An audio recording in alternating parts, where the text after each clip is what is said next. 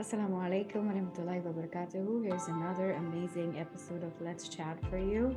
Please subscribe, share, and like, and leave a comment to support our guests. Thank you.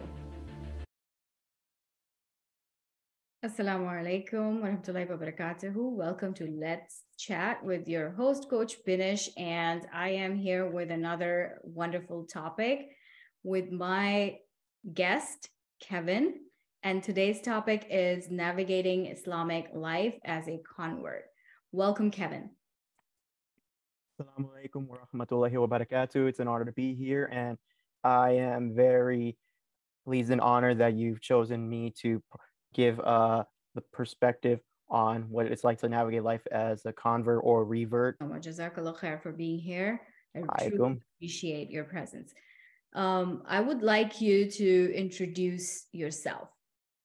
Okay, my full name is Kevin Omar Lopez Castllaanos, and I can give you a brief breakdown of the name. Well, first name is Kevin. Obviously, that's the name my father chose. And some people would ask me, why do you have such an American name? Because my siblings don't have American names; they have traditional Latino names. And the funny thing is, the only reason is my dad liked Kevin Costner. That's it. That's the only reason. Otherwise, I would have been named Omar after my papa. That's my dad's name, Omar. That's what my mom wanted, so they had to compromise. That's also why I'm the only one of my siblings who has a middle name. And some of my friends at the masjid like to joke how, oh, Kevin, with that middle name, you already kind of have like a built-in Muslim name already, Omar. And because it's a common Arab name. And Lopez Castellanos, because see, in Latino culture, it's traditional for the child to have their father and their mother's surnames. That's why when you meet Latinos, you usually hear them having like two last names. And part of that is because just like with Arab and Muslim society in general, us Latinos also have a strong belief in upholding knowledge and the preservation of our family legacies, of our heritage. So for us, having two last names signifies acknowledging both sides of where the child comes from, and it signifies two families having come together to create an entire new one. So that's why when you meet Latinos, you'll usually have encounter them having two last names, or sometimes like if you go to Cuban or Dominican society, their full names might be having like surnames dating back 6 to 8 generations. Wow. That's Yeah. a lot. Yeah, it's a You joke. see Like that it. in Arab culture also. If you see the names of scholars, they Mhm. have long names. Yeah, it's true. And So give us a little background of your education and where you're heading from where you are. alhamdulillah, I recently graduated from Kennesaw State University. I graduated with a Bachelor of Science degree in cybersecurity. That's what I've been working on. Before then, I earned an associate's degree in engineering from the Georgia Perimeter College as part of Georgia State University. And I initially planned to transfer to Howard in DC, but life had other plans, and I had to give up admission. I had to look after my family, do some contribution. Then the pandemic happened. But alhamdulillah, everything happened the way it was meant to be. And I probably would not have discovered Islam if I wasn't in the situation I was at the time. And then before then, I'm also a graduate of Berkmar High School, home of the Migos. No, but yeah, that's kind of like the big celebrity thing Berkmar High School has, because the Migos, it's a rap group famous in Atlanta that they went to that school, and actually if they graduated, they would have been part of my brother's graduating class. So yeah, 3 generations of the Lopez family graduated from Berkmar High. My brother, me, and my sister last year. MashaAllah. Great. Awesome. Okay, Kevin, let's come to the topic now. So, we are here to discuss your life as a new Muslim, as a convert. So, I know that it's challenging. Before we go into the challenges, let's talk about your story. What brought you into Islam? My take on entering Islam is it's very different. I look at it as you know, even though I'm a born Muslim, but I entered Islam at a much later age. Okay. And that's because when I actually learned what Islam is about, okay, like formally studied the Quran, formally studied the hadith of the Prophet Sallallahu Alaihi Wasallam and the Sahaba. So, subhanAllah, feels like it's a little different for us because I'm born Muslim and you're not.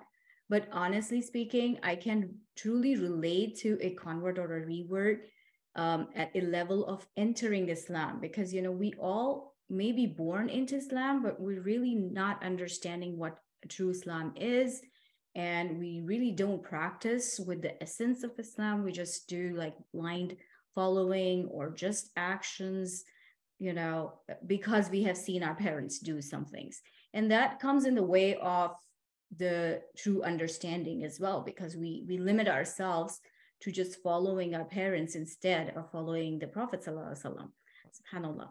So I know that you entered Islam later in life. You were not a born Muslim. I would like you to share your story.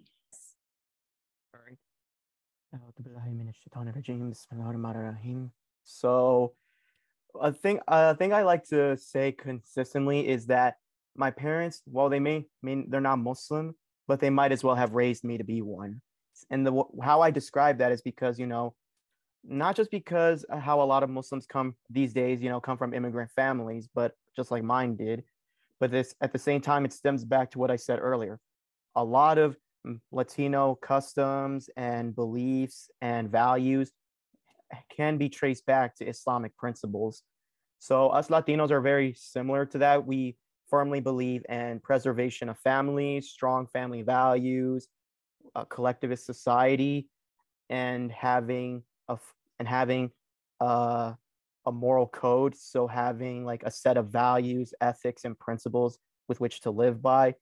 And my parents did the best they could to raise me to be a principled man, because some people, when you go into an immigrant background, sometimes you will be tempted to like do certain things in order to survive or try to like take care of your family. But my parents always had this, like, they always firmly believe that there are just lines that you don't cross, because to them, they didn't, because what most people sometimes fail to understand is that the children are going to be watching them. The children will eventually know when their parents might sacrifice their principles for comfort and support, which might not even last, because nothing in this dunya lasts forever. Eventually there's going to be struggles, there's going to be some complication, and if you do something that is not principled, eventually it's going to come back to bite you.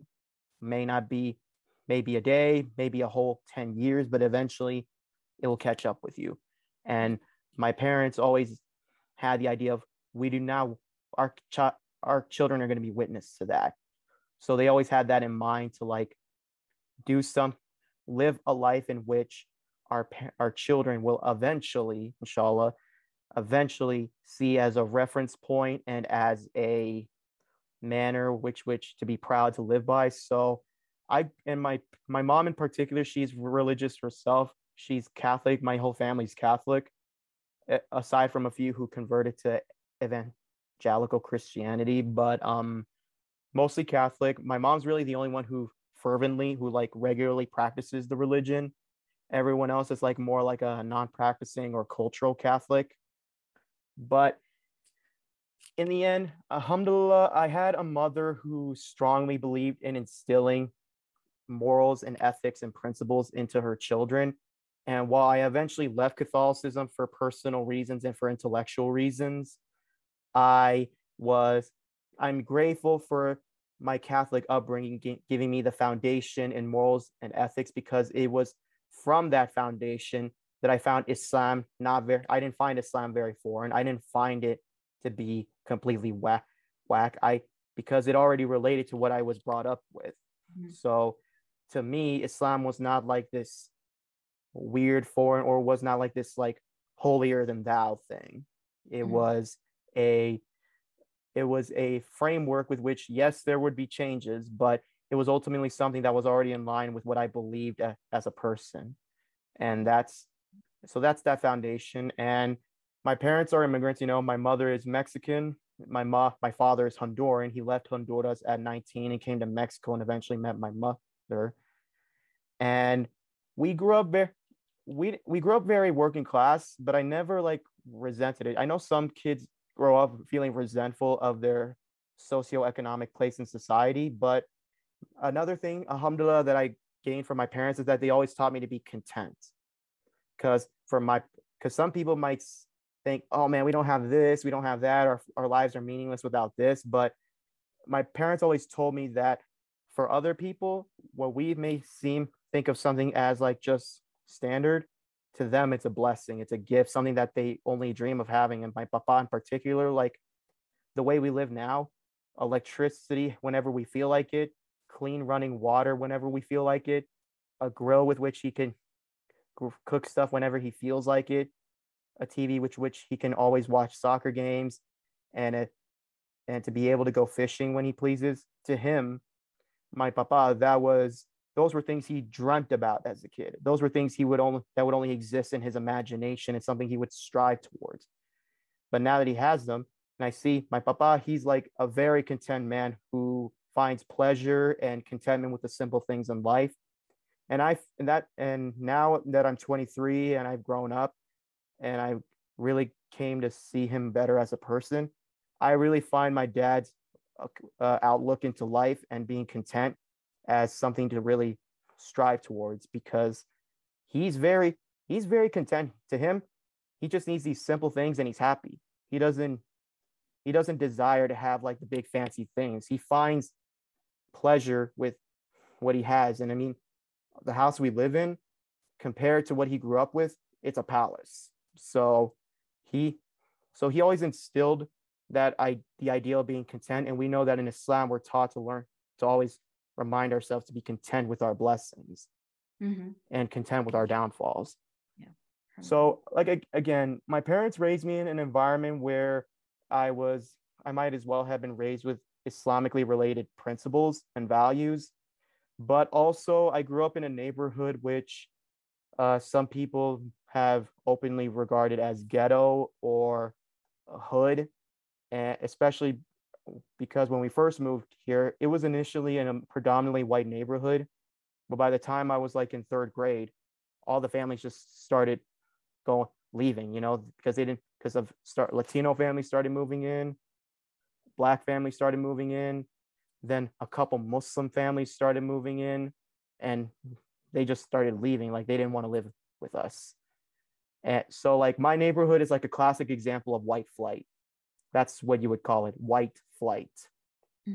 And now my community, my neighborhood, it's predominantly minority. Like, and we have our certain places in which we've dominated. Like Mexicans have taken over the supermarkets, Koreans and Vietnamese have taken over the farmers markets, Dominicans have the barbershop territory, Central Americans have the auto shop territory, Muslims have their own shops that caters to their communities, like food joints and Islamic bookstores, etc. So, and black people have their own barbershops and their own food places. So like now I really look at my neighborhood as a place where we have a very big level of coexistence, because we have this unwritten rule, you do not disrespect or offend us, and we won't disrespect or offend you. So like, even if we don't always coalesce, we have that unwritten rule of respecting everyone's place, everyone's territory and what we contribute to the fabric of the neighborhood. But also because we're still a working class neighborhood, a lot of people regard us as hood and ghetto.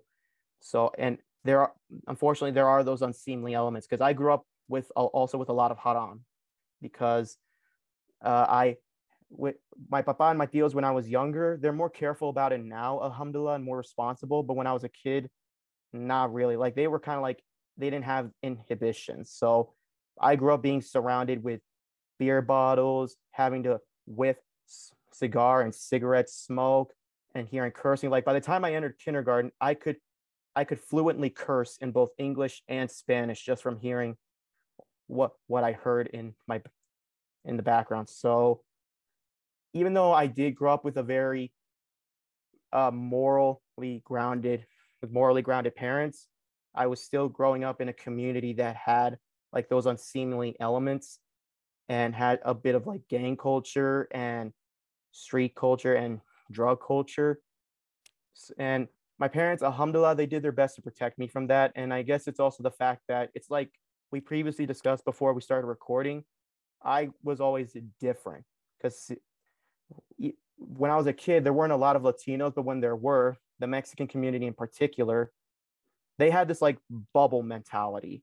So like what that means is that you have to act this certain way, you have to like these certain things, you have to be this certain way in order to be accepted, or you ain't one of us.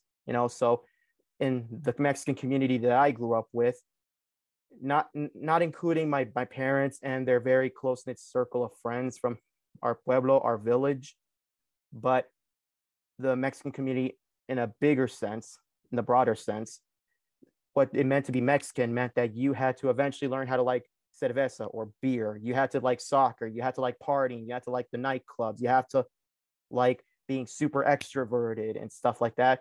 But my siblings and I, my sister and I in particular, we weren't that.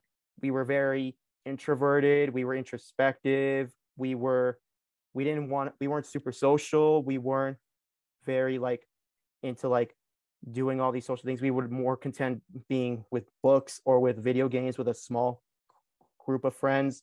Mm-hmm. So alhamdulillah, my sister didn't have to deal with it as terribly as I did, but unfortunately for me, I was kind of like ostracized by my own people.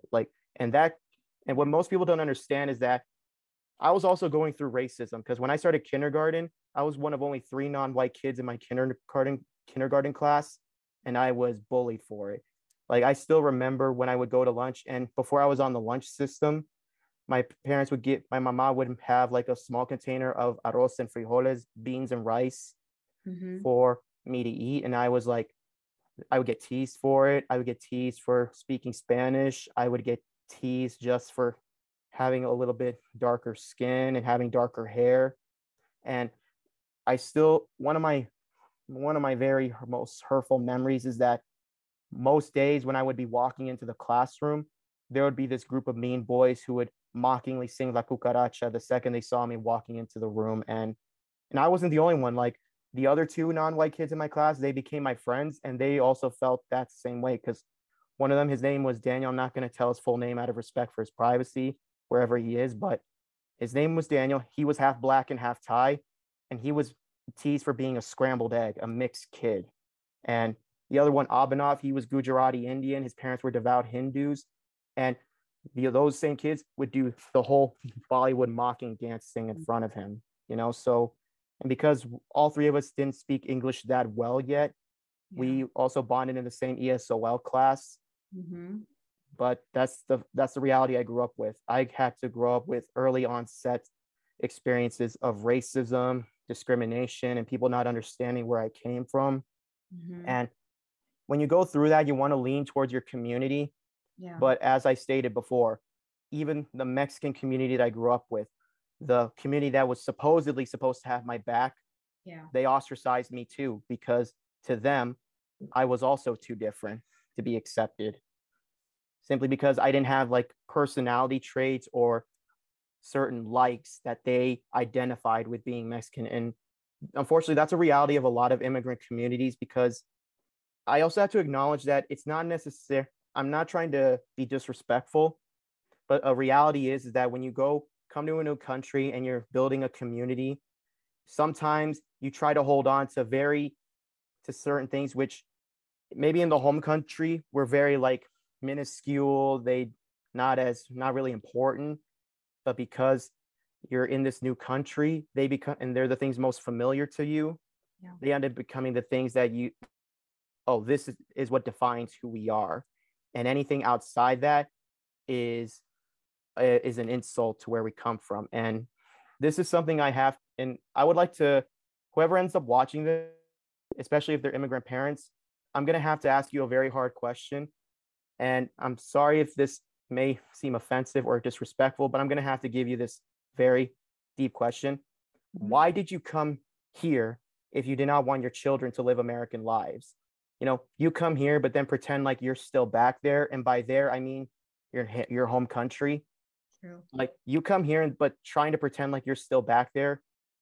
Why why do you bother coming here anyways if you're still just going to act like you're back there?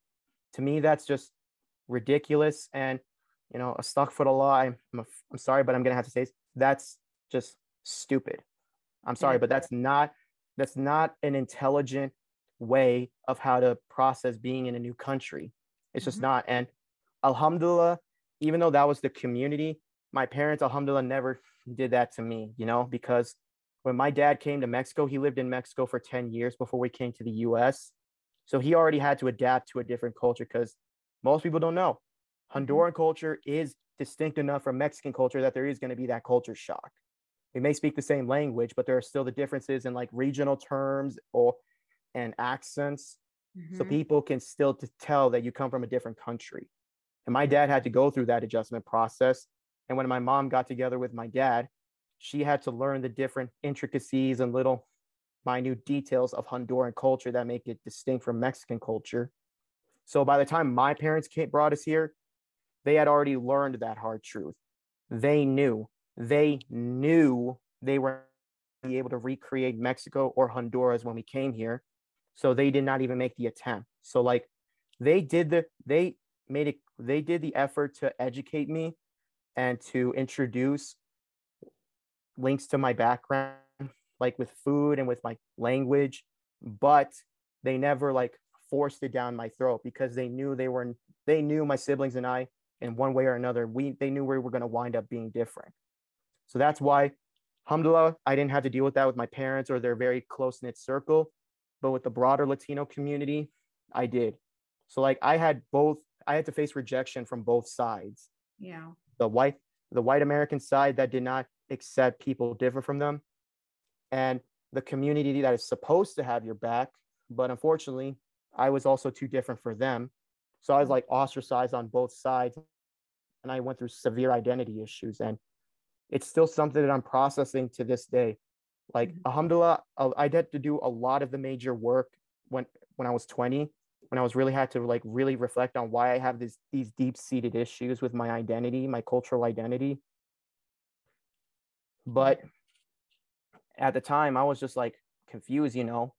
I was made to believe like somehow the way I was made me a freak. It made me someone who was not going to be accepted. So I went through a cultural apostasy. So I made a sincere effort to Americanize. I lost my accent by age 8. I refused to speak Spanish with my parents. I convinced myself that the only way I was going to belong was to make myself as American as possible. And in the end, look, I'm not going to lie, I still hold a teeny bit of resentment towards my own community for doing that to me. But at the same time, I acknowledge the part I played in it. They did that to me, but I chose to react to the situation the way I did. I have to take accountability there.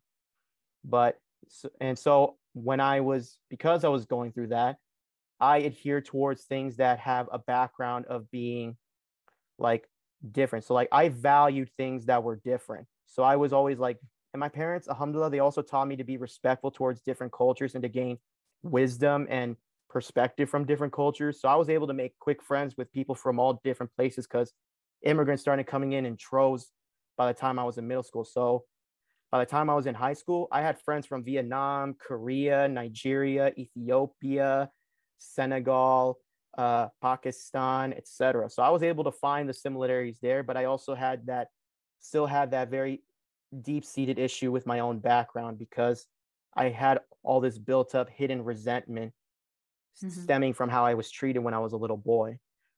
But going back to what I was saying, so I was like, I found refuge in basketball. I found refuge in hip hop and rock music. I found refuge in streetwear culture because when you really look at the history, those things have a origin of being subcultures that went against the grain.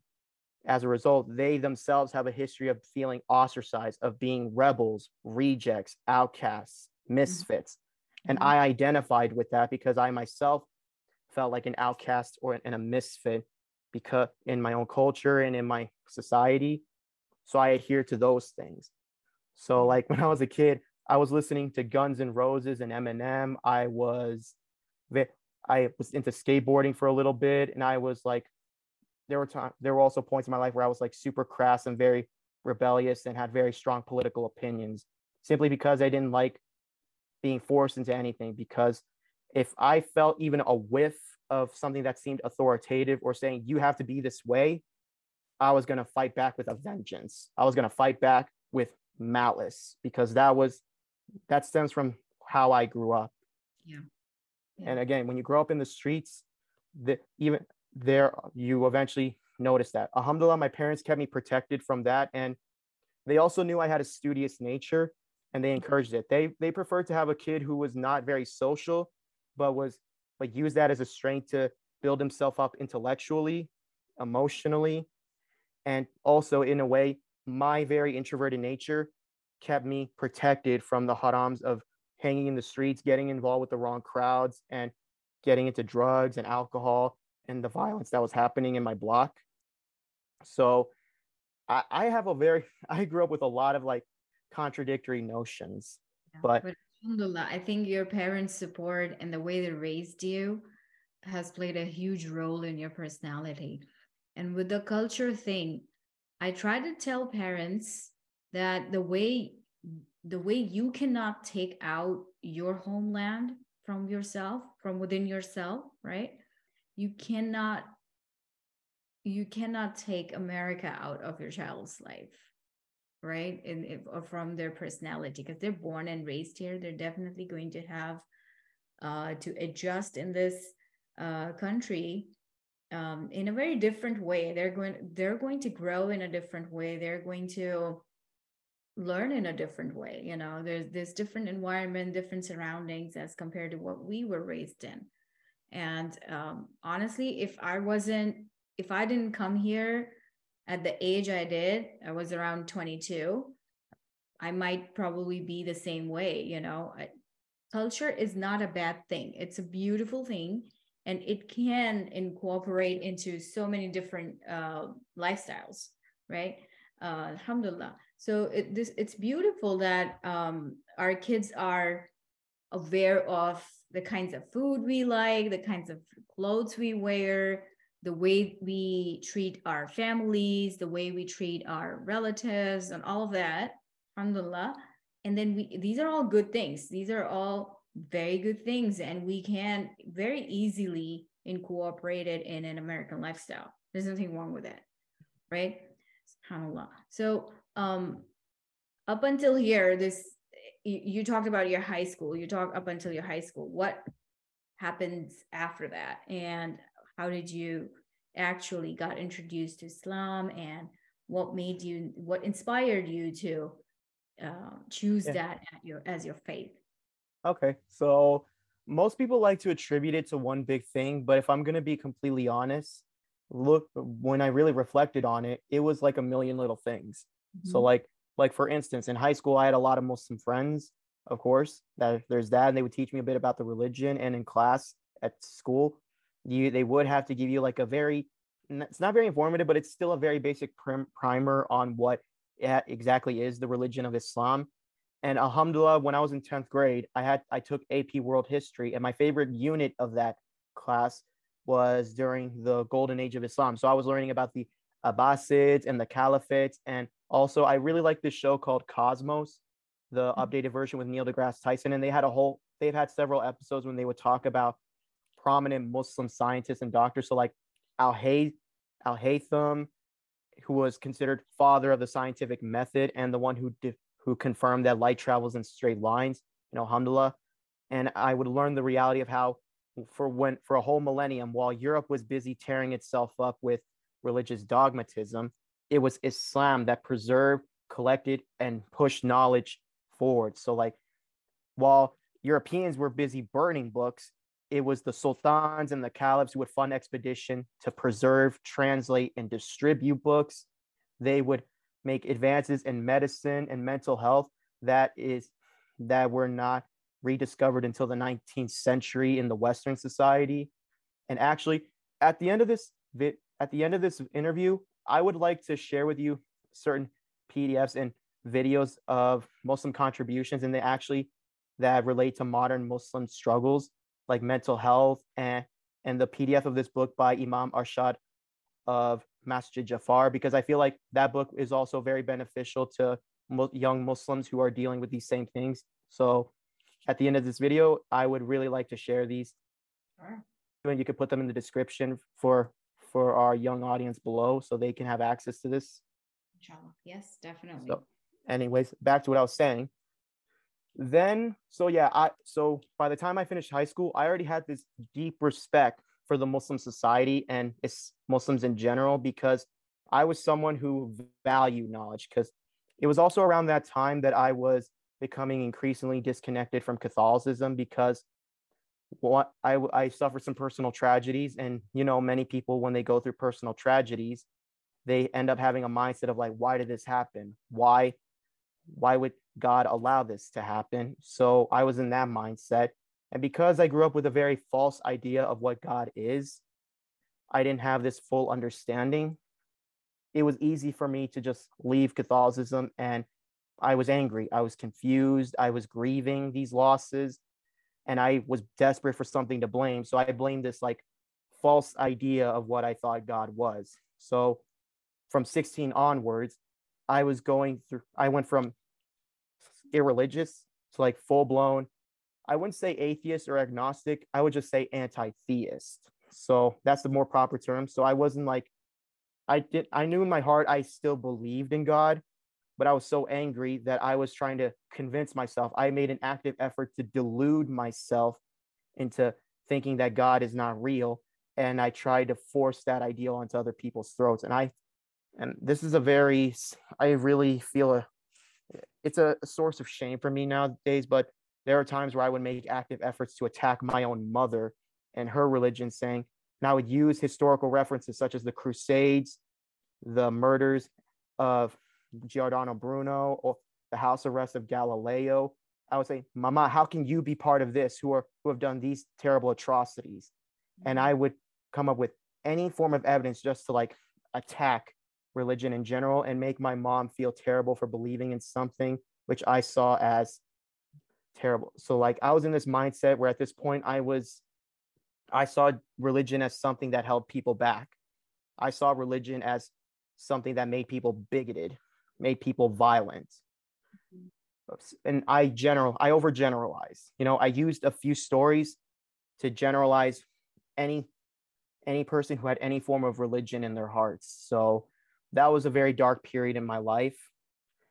And it wasn't until I was around 20 years old, it was the height of the pandemic, I ran into this video on the Vice YouTube channel that talked about a growing number of Latinos embracing Islam. And I thought, that's pretty interesting. But I didn't think much about it after that. It wasn't until a year later. So to be specific, it was the last day of Ramadan in the year 2021. Yes, it was around May 2021. It was the last day of Ramadan. I was working at Waffle House. It was a rainy day, but there was not a lot of people, and that's a very significant thing, because at the Waffle House that I worked at, rainy day equals guaranteed busy day. But that wasn't the case. Now looking back, I feel like that was a very big sign that Allah was beginning to put the steps towards Islam. So just another reference, by the time that happened, I had mostly recovered from the anger and grief I was suffering, and I was beginning to welcome a sense of spirituality back into my life. So that happened around when I was 18 or 19. By then, most of my wounds had healed, and I explored I tried reconnecting with Catholicism. I tried Christianity. I looked into Buddhism. I looked into Hinduism. And then 2 weeks before that, I looked into Mormonism. But none of them gave me these answers. And I just thought, like, maybe I'm just content to be one of those people who says they're not religious, but spiritual. And I thought I was going to be content with that. But like I said, it was the last day of Ramadan. It was May 2021. A Muslim brother by the name of Abdullah came in. He came in with his friend. They were still fasting that day. It was still the daylight. They made it clear, hey, is there a place where we could sit down? We're not going to be eating because it's Ramadan and we're fasting. and we just need a place to discuss business because it's raining outside. And I already had a little bit of knowledge about the concepts of fasting during Ramadan because of my Muslim friends. And so I understood and I was respectful. And I said, yeah, sure. We're not busy right now. I'll spare you a table. I gave them the table, and they were very grateful towards me, and they still ended up tipping even though they didn't order anything. But alhamdulillah, later, me and my coworkers got curious about them, and we asked them some questions because they were also curious about Islam. And by then, I remembered what I saw from that Vice video about Latinos who were converting, and it reminded me of that. And I thought, wow, after that experience, I was just interested. So I reached out to some of my Muslim friends, and alhamdulillah, her name is Paola. She's a Latina convert like I am. By the time I contacted her, she had been Muslim for a year already.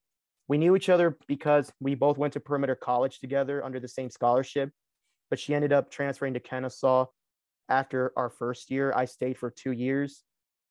So we reconnected, and she started giving me dawah, and she encouraged me to research Islam, research the Islamic roots that happen in Latin America. And I was able to find, wow, so much of what I grew up with was in line with Islamic principles. It can be traced back to Islamic principles. And I just found it interesting. So Paola, she eventually set me up to meet with Asad Khan of ICNF, the Islamic Center of North Fulton in Alpharetta. Eventually, I made the trip up there. I would drive 40 minutes to go there. He invited me to attend a Jummah prayer. And that's like the very critical moment when my journey began. So I went to the Friday prayer. I was already taught the concept of how to make wudu and what are the basic movements of prayer, because I've seen a couple Muslim shows and I knew about the basic movements of the Salah, and I was interested in that. So I would go there and I attended the Jummah prayer, and I just sat down and I was invited to just observe, or if I wanted, I could participate. And I still can't really fully describe the feeling of what it meant when I heard the adhan for the first time in person. It's just a very, very impactful experience, just hearing the adhan for the first time, and it had that effect on me. And then when I was invited to join the Salah line, I did my best to incorporate that. And there's just that feeling when you put your head down in sujood for the first time, and I don't know what it's like for kids when they're growing up. Maybe it's just like, oh man, this is what our parents are doing, we'll just do that. But when you're a person who's never had Islam in their life, and I just like felt what it was like to be in sujood for the first time, for genuine time, it felt like I was really at peace. I felt a peace in submissiveness. For so long, I thought that the way to find peace was to rebel, was to go against what people tell you to do, that you can find a peace in your own. But there, I found a peace in submitting. I found a peace in accepting. After the Jummah prayer, Imam Asad took me to a room in the masjid. It was their conference room, and I already had this like notebook filled with like 15 questions about Islam. And just like you, I was like one of those kids. I was that person who wanted to go candid. So like a lot of my questions in that notebook were to ask very tough questions on Islam, specifically Islamic society. Like, for instance, one of the questions was how, like, I didn't believe Muslims were terrorists, but I did ask the big question, what is the real Islamic principles, and why do some people feel like they can use that as a justification for terrorism? Then I also asked questions on, yes, I asked the big question on LGBTQ+. Because I was still a supporter of that movement, and also because it was one of my big vocal pieces of evidence of saying this is why religious people are bigots, are intolerant, not good people. Because I still held this very strong belief of that if you're not going to be accepting any person, I'm going to fight back against you, because I had to deal with that myself. I grew up facing rejection from all sides.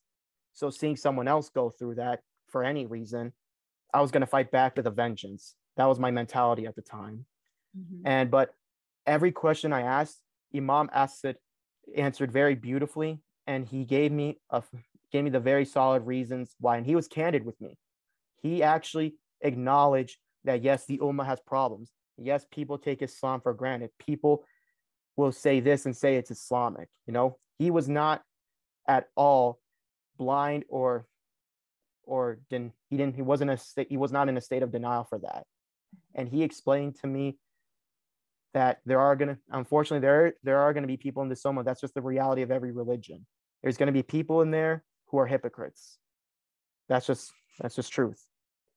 But when he truly explained to me what the Quran says, what the Sunnah says, and as I began my journey, it just made more and more sense to me. So I left that masjid with 30 answers to my 15 questions and a Quran.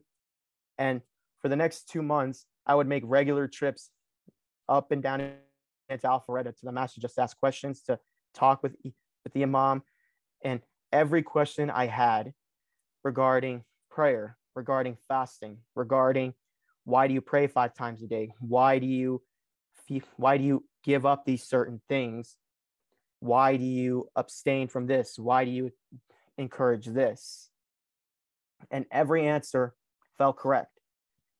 But I think another turning point was when I was reading the translation of the Quran that he gave me, and I came into the verse that comes right after Ayatul Kursi, that there shall be no compulsion in matters of religion. And that had an impact on me because I've had to grow up my entire life with stories of, and unfortunately in the Catholic environment I grew up with, I've had to deal with people of the elements saying, you do this because I tell you. But no, in the Quran, Allah subhanahu wa ta'ala specifically states, no person has the right to instill in you with religion. Basically, it means you have to come to it on your own. You have the right to decide the right path. Even if you don't end up choosing the right path, Allah subhanahu wa ta'ala still grants us that mercy, the mercy to make our own choices. So that was something that was very impactful for me. And eventually, after 2 months of researching, of reading, of talking with, and I would travel to other mosques and get their perspectives. And during that time, I was also given videos by Paola on how to make wudu and how to pray. So I did a trial run of like, if I'm really going to be serious about considering Islam, I'm going to live like a Muslim. So I would do the 5 salah a day. I stopped eating pork at that time. I was already giving it up a lot for health reasons, but I cut pork off. I made a sincere effort to stop cursing. And I was already against alcohol and drugs because of the experiences I had growing up. So I was like very against that. I was very against all that. And I was also against nightclubs and all that very haram behavior.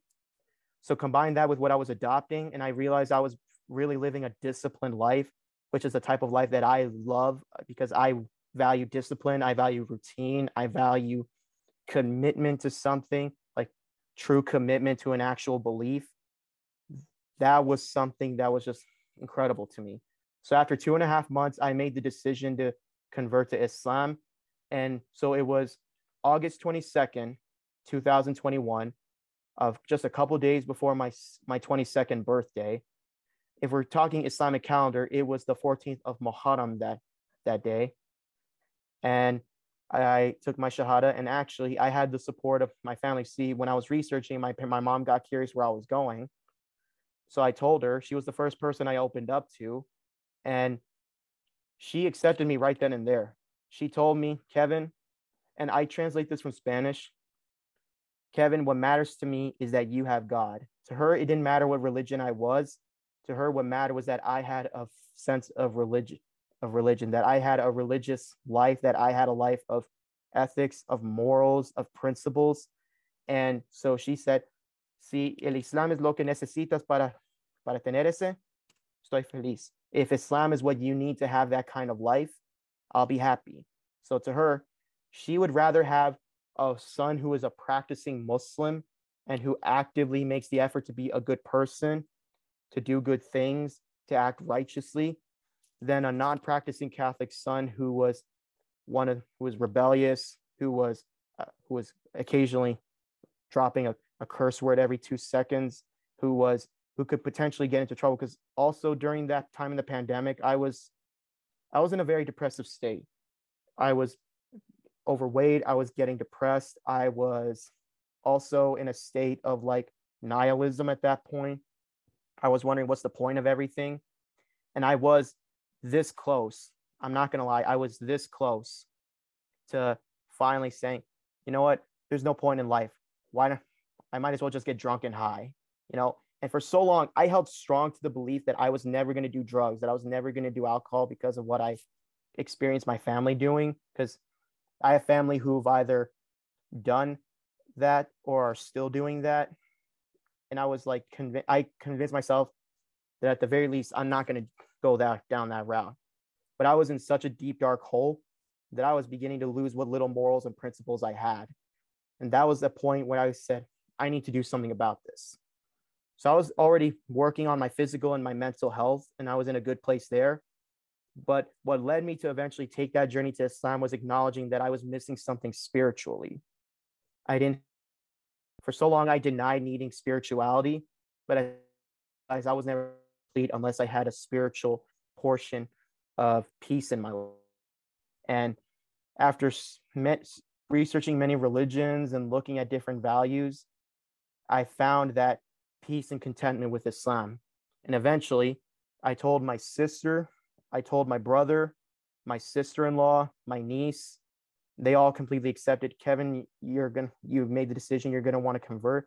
Okay, and we're happy with it because I feel like they were also starting to see that I was beginning to make the effort to really become a better person.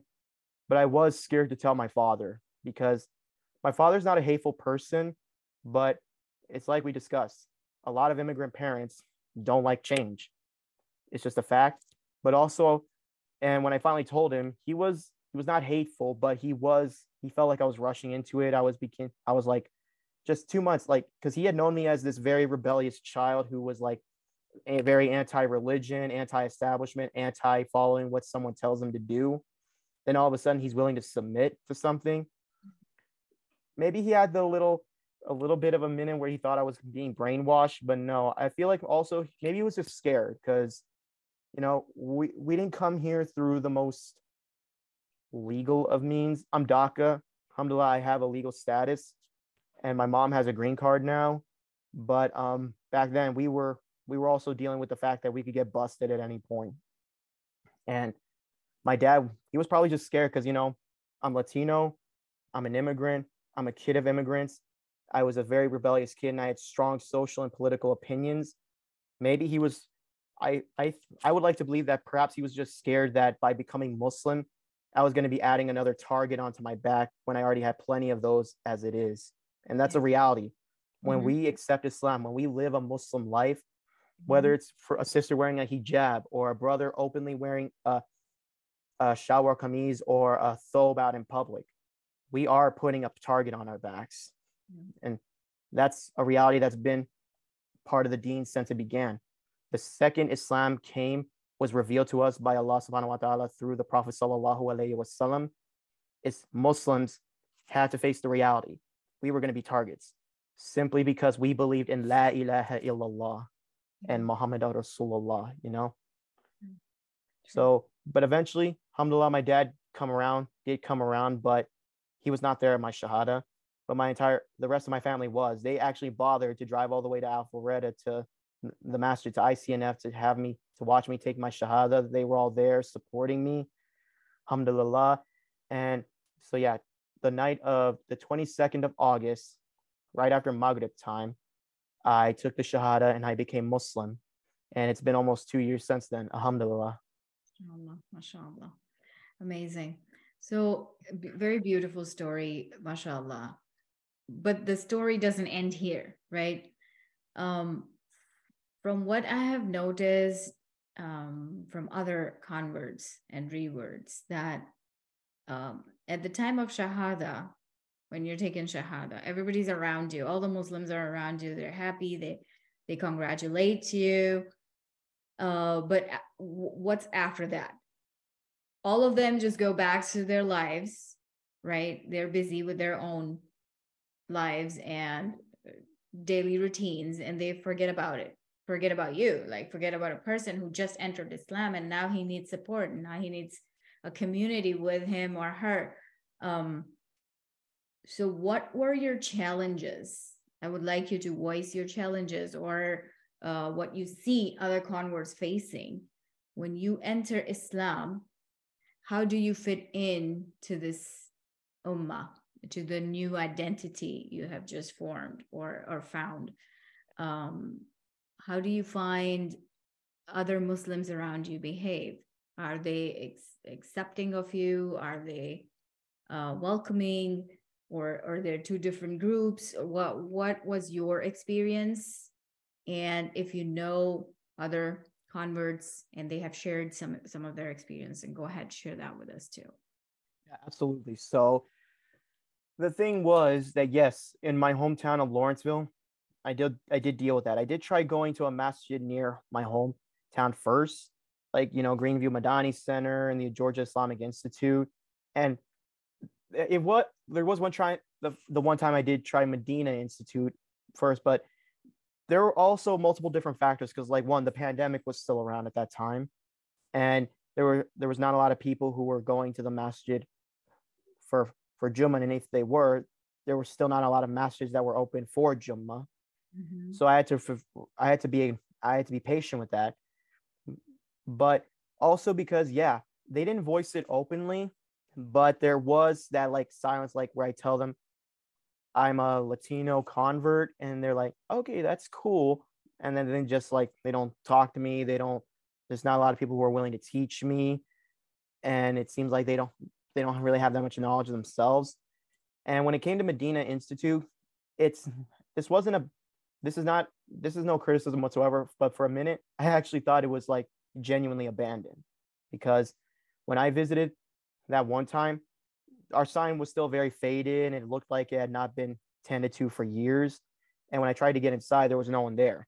And it was during the day, like Dhuhr or Asr, and the pandemic was still around. So I genuinely thought it was abandoned. Like I thought that the place did not exist anymore except on like the internet. So I would, because I Different didn't. timings during Salah times they close. A lot of the masajids do that, right? Yeah, I didn't know, but I didn't know that at the time. Yeah, yeah. And so because of that, and because I didn't feel really welcomed or comfortable in the other masjids in Lawrenceville, I would willingly go for a 40 to 1 hour drive to ICNF or RCM, like Roswell Community Masjid, to go for Jummah there, because there was a community that to a level was still very accepting, was willing to teach me certain things. And but ICNF, yeah, eventually the whole new convert thing just faded and they went back to their lives. And really, it was only Imam Asad who still provided me support and gave me books and gave me basic knowledge on how to be a Muslim. And I would read the books he gave me, and I would use that to build like my basic knowledge of fiqh and aqidah. But then I discovered RCM through another brother there who told me, because he knew I was a cybersecurity student. He invited me to his home and we had a nice chat. And eventually he told me to seek out RCM, because over at RCM, they actually have a very active and very welcoming convert community over there. It's still majority born Muslims, but they have such a much bigger convert population there. So I would go there, and I felt an even greater level of acceptance and energy than I had in ICNF. So I began going to RCM more for Jummah, and eventually, uh, I met a my brother Ibrahim. He was a Georgia Tech student, but he got me in touch with the MSA group chats when I couldn't previously access them before, and so he got me in touch with the MSA at Kennesaw. And eventually, RCM restarted their new Muslim club, which is this club which once a month, all the different converts and new Muslims would come together and have like a monthly meeting of discussion, like a support group, and also teaching basic Islamic knowledge to new converts, and having like a safe space for new converts to share their experiences and gain Islamic knowledge, and to figure out what's the Islamic way of dealing with our certain situations, like with family or our day-to-day life, or how to balance work with our salah. So I was there, and the leader at the time, one of my mentors, Amina Rodriguez, she herself is a Latina convert, and she actually has 20 years of experience being a convert to Islam, being Uruguayan, but she grew up in the Dominican Republic. And so, yeah, and she recently completed a bachelor's in Islamic studies from the International Open University. Mashallah, that's a beautiful thing to accomplish. So she has like 2 decades of experience. So when I was like still figuring out how to balance my cultural identity with my deen, because alhamdulillah, I was in a much better place with my cultural identity because college really allowed me the opportunity to meet other like-minded Latinos and get a better view, a more holistic view on how to take the best parts of my culture and add it to my own personal belief. So I was in the process of healing from that cultural apostasy I put myself through, but Islam is what really completed that healing process.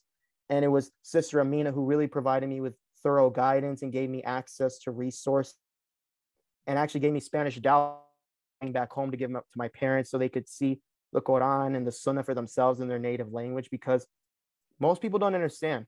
A lot of Latinos are actually very in line with Islamic principles. They just don't, a lot of them don't speak English or Arabic, so they don't necessarily have people around there to teach them Islam in their native language. So there's not a lot of Spanish resources, but over at RCM, there was quite a bit of it over there. And my sister Amina gave it to me openly. She gave me translations of the Quran in Spanish. She gave me pamphlets in Spanish. She also gave me books on little du'as and further knowledge of the Salah. She was very open with giving me this information to not only get for myself, but to bring to my family. And it's from those meetings at RCM that I really began feeling a better sense of community, but it was still a long drive and I couldn't always go there whenever I felt like it. But that's where the MSA at Kennesaw State came through for me, because by the time I joined that, I was only a month into being a Muslim. I was like still very fresh. I was like wondering how am I going to fit in. But alhamdulillah, I found a couple friends in that group who were really like supportive and really gave me the encouragement. And even though I couldn't see them personally a lot, they would always send me videos. They would always send me little bits of advice. And eventually, during Thanksgiving of that year, so it was November 2021. We called it Friendsgiving. They were having a Friendsgiving event. And it was there that our Imam Asad Khan, he was invited to speak at that event. And then he and I got to talking, and he told me that he was from Medina Institute. And I said, wait, I thought that place was abandoned. He said, no. I was like, what? But I went there. No one was there. I was like, oh, yeah. It's just that not a lot of us go there at that time. So he cleared it up a lot. And we only spoke for 15 minutes. And we also did tackle a lot of like those big questions that we are probably going to discuss here in this podcast on Islam, like LGBTQ. And I was still like, even though I knew the Islamic position on it, I was also still one of those people who wanted to be more compassionate about it, because, that's what you're supposed to do. Yes, we have our very strict position, Islamically speaking, on these matters, but it's a matter of approaching it from a very compassionate place that we're able to get our message across. So that's part of what we discussed. And eventually 2 weeks later, I called up Medina Institute's number to ask what were their Jummah times. And surprisingly, Imam Asad, we only spoke for like 15 minutes at that time. And yet he knew, like, wait, is this Kevin? It was like, what? He memorized my voice. Like, I don't know how. And this isn't a shade to Brother Asad, but he can be sometimes like a little bit, I'm pretty sure he's openly acknowledged this. He can be sometimes a little bit absent-minded. He's got a lot going on. So, that's just something natural. Yeah. And he says he sometimes has short-term memory problems. It's just a matter of being human. We all do, yeah. But somehow, alhamdulillah, he still recognized my voice from only 15 minutes of talking and then one phone call 2 weeks later after that. And eventually I attended the Jummah, and then he invited me to their Friday night events. Mm-hmm. And that's where I finally felt like, okay, I found my home. I found my home masjid. I found a place where I'm going to go regularly. And that was Medina Institute. So alhamdulillah. And because even though it's not as like big as Roswell community masjids, they still have a pretty active convert community here at Medina. We have like a very diverse Ummah here, you know, and That's what I love about it. that's what I highly value, because for me, I'm just not one of those people who believes in like, oh, you got to stick with your own people, because I learned the hard lesson. Even your own people, some of them are just going to turn their backs on you for being a little bit different. So for me, I value differences. I value different perspectives. I value diversity. And that's what I found with the community in Medina. I found a place where I was accepted. I found a place where they accepted me as I am. You guys have the patience and the adab to properly teach me Islam and to help me grow as much as I like at the pace that I'm most comfortable with. So it was there like December 2021, alhamdulillah, that I became a part of the Medina Institute family. Mashallah, I 100% agree with you on that. Mashallah. The first time I entered the masjid, I felt exactly the same. Alhamdulillah. It's just sad that I live a little far from there, so I am not very regular. I don't attend very regularly. But I am a student of Medina Institute, alhamdulillah, and I love it. And every time I go there, I feel like a part of it, even though I rarely go there, but I feel like a part of the family. Mashallah. I love the diversity there as well. Yeah. It's true. And I have a blessing because I only live 5 minutes away from Medina. So I can go for as much of the salah as I want. I get to go for events and for the halakas. And currently now I'm the Friday night. I'm in Quran class. So alhamdulillah, I joined 5 months ago. By then I had only gone as far as memorizing the Arabic alphabet, but Imam Asad in the course of 5 months got me from there to graduating to the Qaeda, and I'm now working my way through. I can actually read a Mus'haf, and I'm working my way through Surah Al-Baqarah. So alhamdulillah, I'm very grateful for that. I attended the halakas. I love going for the Friday night events and our lectures, and I make an effort to try to volunteer there as much as I can. I'm part of the weekend foundational class. From there, I found a really supportive community where I can not only just like practice my deen, but where I can actually learn it properly. Because as it says in our motto, compassion, education, and then illumination. Yeah.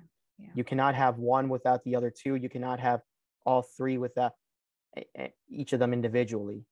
Yeah. Mashallah. Subhanallah. So you have found your people now. Let's say that.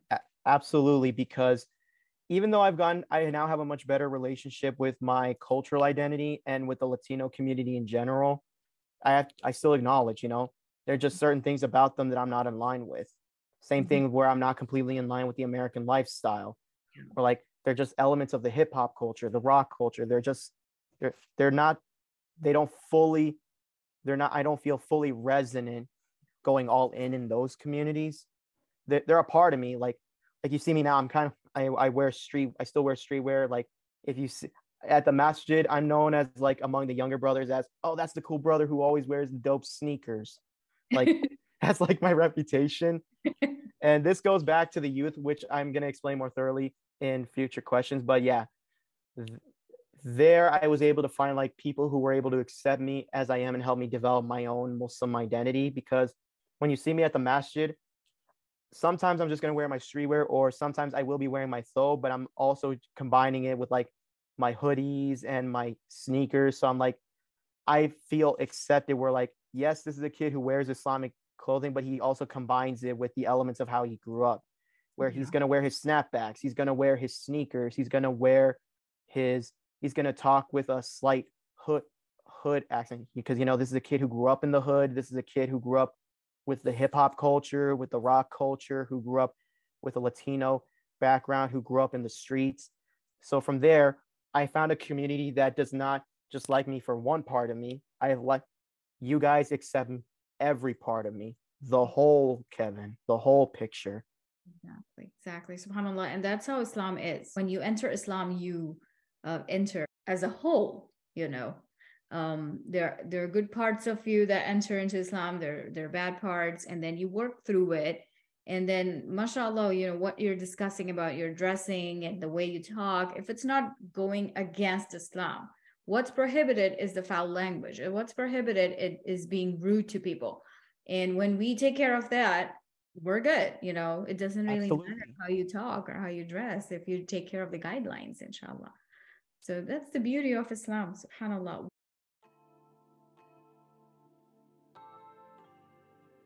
Please subscribe, share, and like, and leave a comment to support our guests. Thank you.